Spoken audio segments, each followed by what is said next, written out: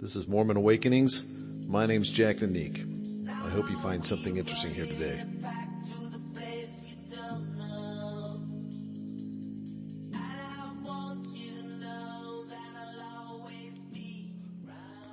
Welcome back. If you've gotten this far, you've listened to episode 1 and episode 2, I think, presumably, where we've talked about some situations in which people face disappointment, disillusionment. In episode 1, we talked about Kisa Gatame and her son dying and her learning to be empathetic with the rest of the village, all the other villagers who experienced the pain of death of a loved one. And we talked a little bit about the Mormon experience of being disappointed, feeling disillusioned. And I made the point in episode 1 that, why do we feel as Mormons that we should be spared the feelings of disappointment, disillusionment, when we learn that something we've been taught when we were growing up turns out to not be exactly as it was portrayed to us to be. That's a pretty universal human experience. We talked a little bit about how to deal with that. In episode 2, we talked about the disillusionment that comes from doing what we think is everything right and then having nothing turn out the way we thought it was going to turn out. We did A, we expected B to follow. Instead, C, D, E, F, sometimes K, sometimes Y, Z. The causal connection that we had been taught growing up. If you do A, B will follow. That causal connection was broken. We illustrated this by talking about Job. We talked about the power of experience. That God's really giving us experience. And there's a big difference between experience and abstract knowledge. And we're here to get experience. Learn what things really mean and to understand things deep within our soul.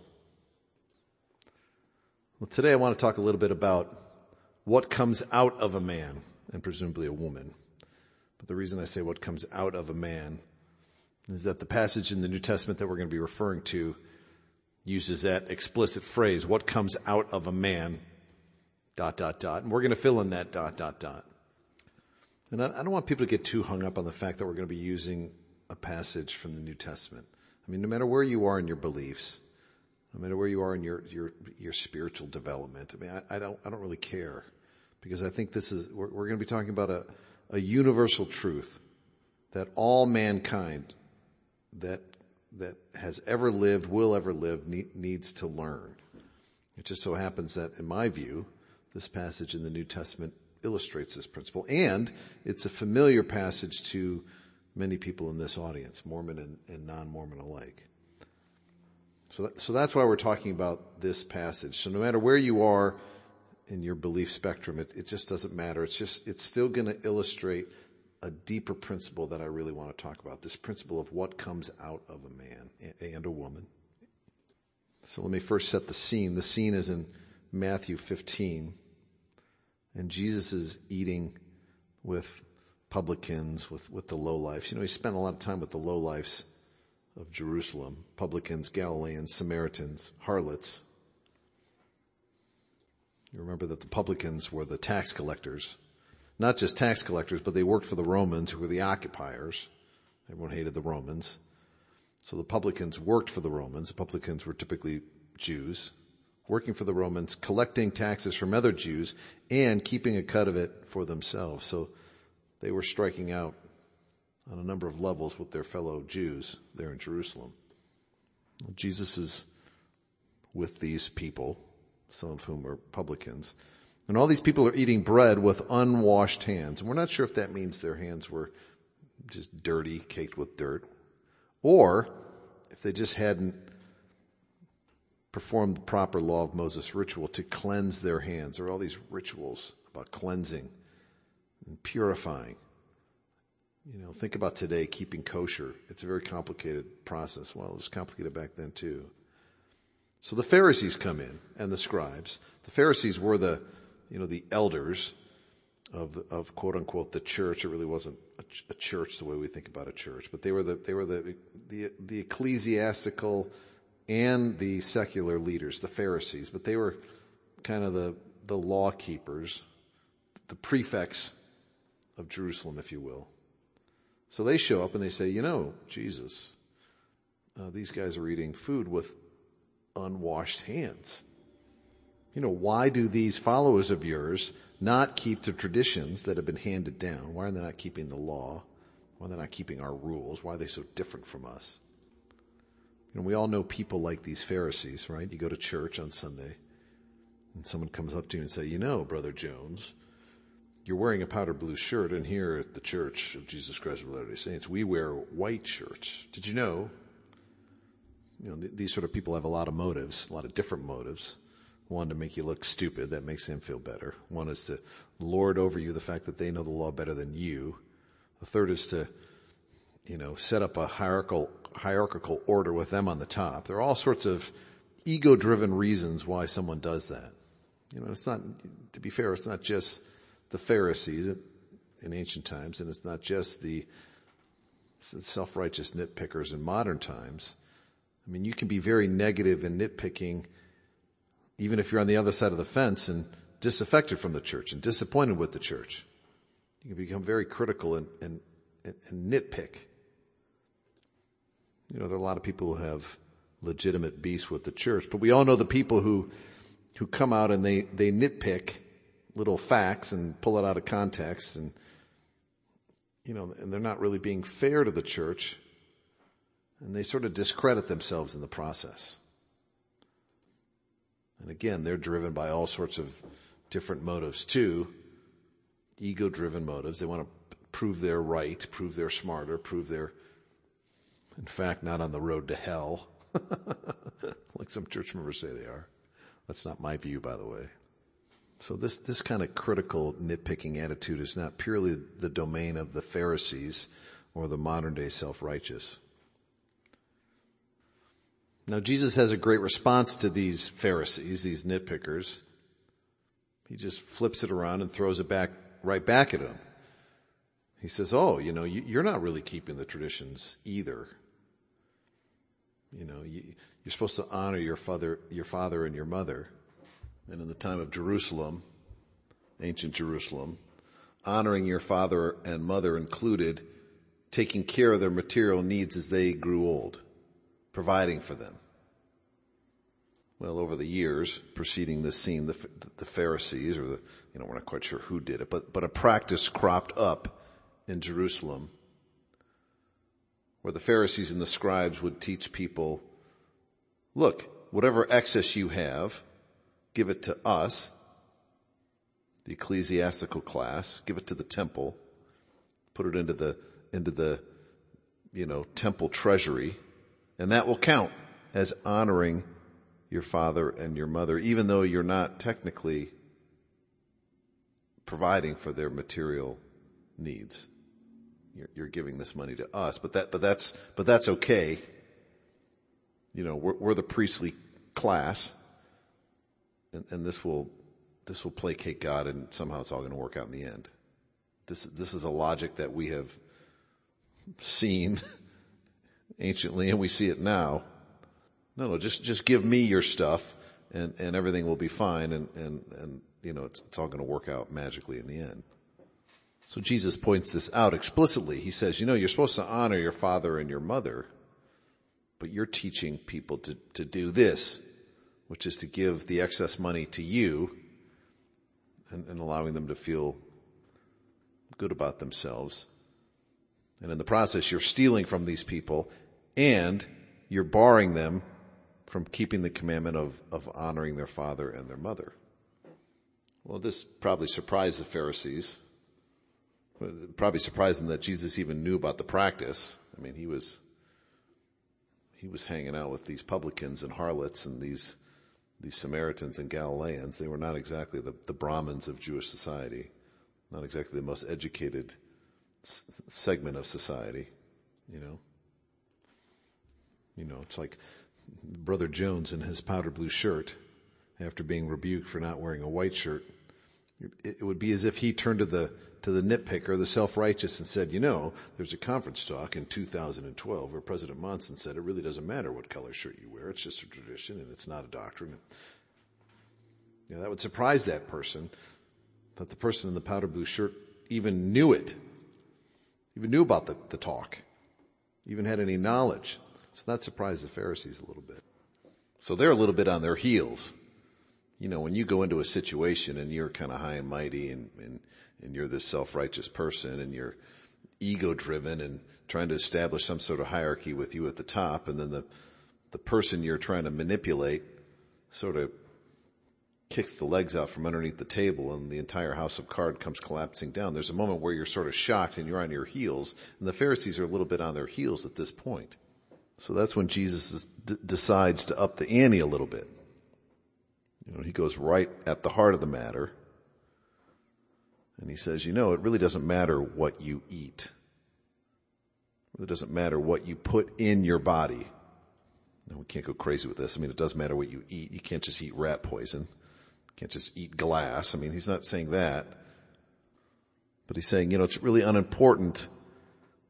These strictures that we've put on washing and diet and all this sort of stuff, that's really not important. We're missing the point a little bit. It doesn't matter what you put into your body, because whatever you put into your body gets processed and then it gets sent out into the draught or the draft or however you want to pronounce it. You know, his point is food is food. We're going to digest our food, and then even if the food is rancid or unclean and we eat it, you know, and it makes us sick, well, you know, it'll make us sick for a little bit, but then eventually it'll be expelled by the body, end up at the bottom of the latrine.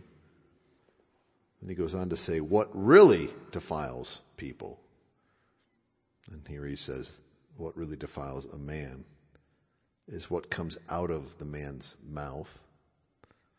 And what comes out of his mouth comes from his heart, and from the heart proceeds evil thoughts, murders, adulteries, fornications, thefts, false witness, and blasphemies. And then he says, this is what defiles a man. Again, Jesus is sort of turning the tables on the Pharisees. You know, he's indirectly accusing them because he knows that they're having all sorts of bad thoughts and bad motivations. You know, at this time even some of them may have been thinking about murder itself. This is near the end of Matthew 15. The end of Matthew, rather, in chapter 15. And, you know, it's not many chapters later where Jesus is hauled into the Sanhedrin, falsely accused and effectively murdered. So Jesus is saying, on the one hand, look, your obsession with what we're eating is a dumb one. And then he also says, on the other hand, what really poisons your soul is what comes out of you. And then he goes on further to say, I sort of know what's coming out of you. It's all these horrible things. And oh, by the way, I know your obsession with food is really not even an honest one. I know you're just using that to try to control and manipulate the situation. You know, you have alternative goals here. You don't really care about the food. You know, there's a lot of that. And whose hands are washed. There's a lot of that going on here too. And Jesus points out, look, I get what you're doing here. But I want to talk to you about motive and intention. And yours, Pharisees and scribes, really stinks right now. And what's coming out of you is horrible, and it's defiling you, it's poisoning you. You know, so we think back to Brother Jones in his powder blue shirt. He surprises his accuser by even referencing the talk that says it's okay to wear a powder blue shirt. Just as an aside, I don't know why we're obsessed about the color of one's shirt in our church. It's moronic in my view. And I think there was a talk, I think it was actually given by Elder Holland, where he talked about white shirts and whether or not that's a doctrinal mandate to wear a white shirt to church. I mean, I can't believe this obsession has risen to the level where there's actually a talk by some general authority addressing the issue. But I digress. You know, getting back to our example, Brother Jones has now turned the tables on his accuser. He's referenced the talk by Elder Holland. It's okay to wear powder blue shirts. And then he goes even further and he says, why are you so manipulative? You know, can you imagine this scene? You're in the chapel, some kind of powder blue shirt, some smarty pants comes up. Oh, you know, did you know you're supposed to wear white shirts? And then he says, you know, actually, Elder Holland's talk has given him. And by the way, I really don't appreciate your manipulative motives. I mean, can you imagine that sort of scene in a Mormon chapel? This is not the way we deal with conflict in Mormonism. If this scene occurred, I would bet my last dollar that someone would then go up to Brother Jones in his powder blue shirt and say, contention is of the devil. Did you know that? We are to have absolutely no conflict in our church. You'll notice in the New Testament, however, that Jesus deals with his foes, the Pharisees who were trying to manipulate him. He deals with them quite differently than a typical Mormon would in the exact same situation. I mean, let's imagine that 2,000 years ago, there's some Mormon guy sitting with a bunch of publicans. And somebody comes in and says, and they're all eating bread with unwashed hands. And somebody comes in and says, brother, you're supposed to eat the bread with washed hands. Did you know? I mean, the typical Mormon would just look up and say, I don't know what they'd say exactly. They'd probably just look up and say, well, you're fine. I'm not trying to pick out any group. I mean, I'm trying to make the point though that it would be hard, and it is hard in these type of situations to look up and say something like, what's coming out of you is defiling you. Your motives are impure. You're defiling yourself. No, I recognize in life you can't just go around responding to every slight in this manner. You drive yourself insane. And there are times to just merely forbear. Sometimes it's charitable when the person comes up to you and you're wearing the powder blue shirt and they say, did you know you're supposed to wear? Sometimes it's charitable to just say nothing or to smile or to say thank you. Because sometimes people aren't full of bad intention. Sometimes people aren't trying to manipulate you. They're just clueless, or they're just awkward, or they're just bumbling around. I recognize that, and I'm, even having said all I have said, I recognize that that's the case, and it requires wisdom to know the difference. It requires a little bit of maturity to be able to discern some motives and to know when you should look up and say, hey, you're defiling yourself, just FYI. And when you should just look up and smile and say, you're fine. I mean, there's a time to say you're fine, I guess is what I'm trying to say. In many contexts, that's a very charitable act. I mean, not every awkward or nitpicky type of comment is malicious and rife with malintent and ulterior motives. I mean, sometimes people say things and they're just, they're just clueless. And if we react badly in that situation, then we're defiling ourselves. Now, I want to talk a little bit about this word defile. I really can't stand this word. I just think it's kind of lost all meaning and all value as a signpost towards a deeper understanding.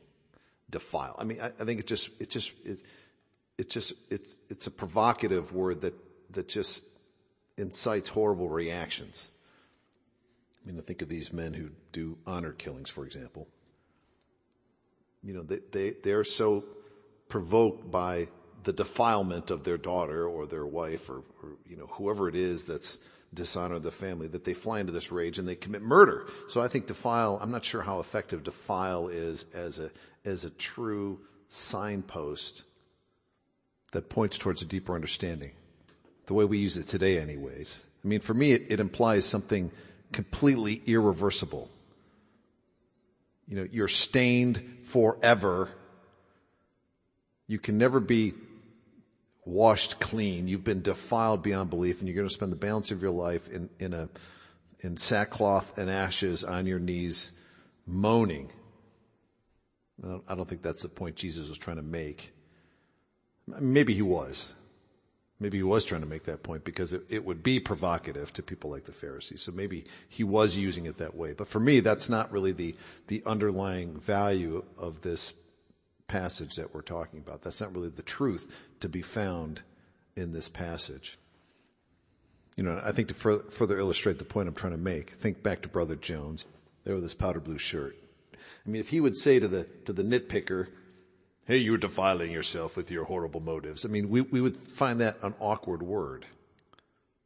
From our perspective, it doesn't really describe what Brother Jones is really trying to convey to this nitpicker. I mean, what he's really trying to say to the nitpicker is, you're not really helping yourself by having all these ulterior motives.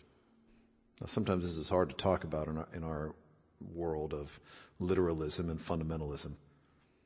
When we start saying that being defiled isn't really being defiled, people get really upset about that. And if you start saying the word defiled has lost its meaning in a modern context, people say things like, well, no, you're just becoming a moral relativist. If Jesus said something defiled you in the New Testament, then it defiles you and you'll be defiled. And I don't think that that's a helpful way of approaching life or truth. And I certainly don't think that that's the lesson Jesus is trying to teach the Pharisees. I don't think he's trying to say to them, all these terrible thoughts you have, all these terrible motives you have, all these things that are bubbling up out of you, they're irreversibly staining you. So put on your sackcloth, cover yourself with ashes, get down on your knees, moan and groan for years and years. You have atonement to make. You have been defiled. Maybe the reason the word has evolved into what it has become, the way we think of it now, is partly because of the way our society works. I mean, just think of modern culture. Think of the loss of reputation, for example. I mean, if you lose your reputation, even if that loss of reputation is due to gossip or false accusations, I mean, it's pretty hard to recover. Think of this guy, Richard Jewell, who was accused of the Atlanta bombings during the Atlantic Olympics. I know I'm dating myself a little bit here, but there was a security guard who was falsely accused of planting a bomb at the Atlantic Olympics. People to this day, at least some people to this day, think he did it. And he was totally exonerated. And then you think about the exam culture in our education system. Every mistake you make on an exam is a permanent mark. Your grades are a permanent record. So our educational system, every opportunity for growth, every learning experience you've ever had in our educational system is recorded as a permanent blemish. For those living in the digital world, every bad photograph you post of yourself doing something stupid at some party you shouldn't have been at, that's there forever. You can't expunge it. So these sort of things maybe partially explain why we react to the word defiled today the way we do.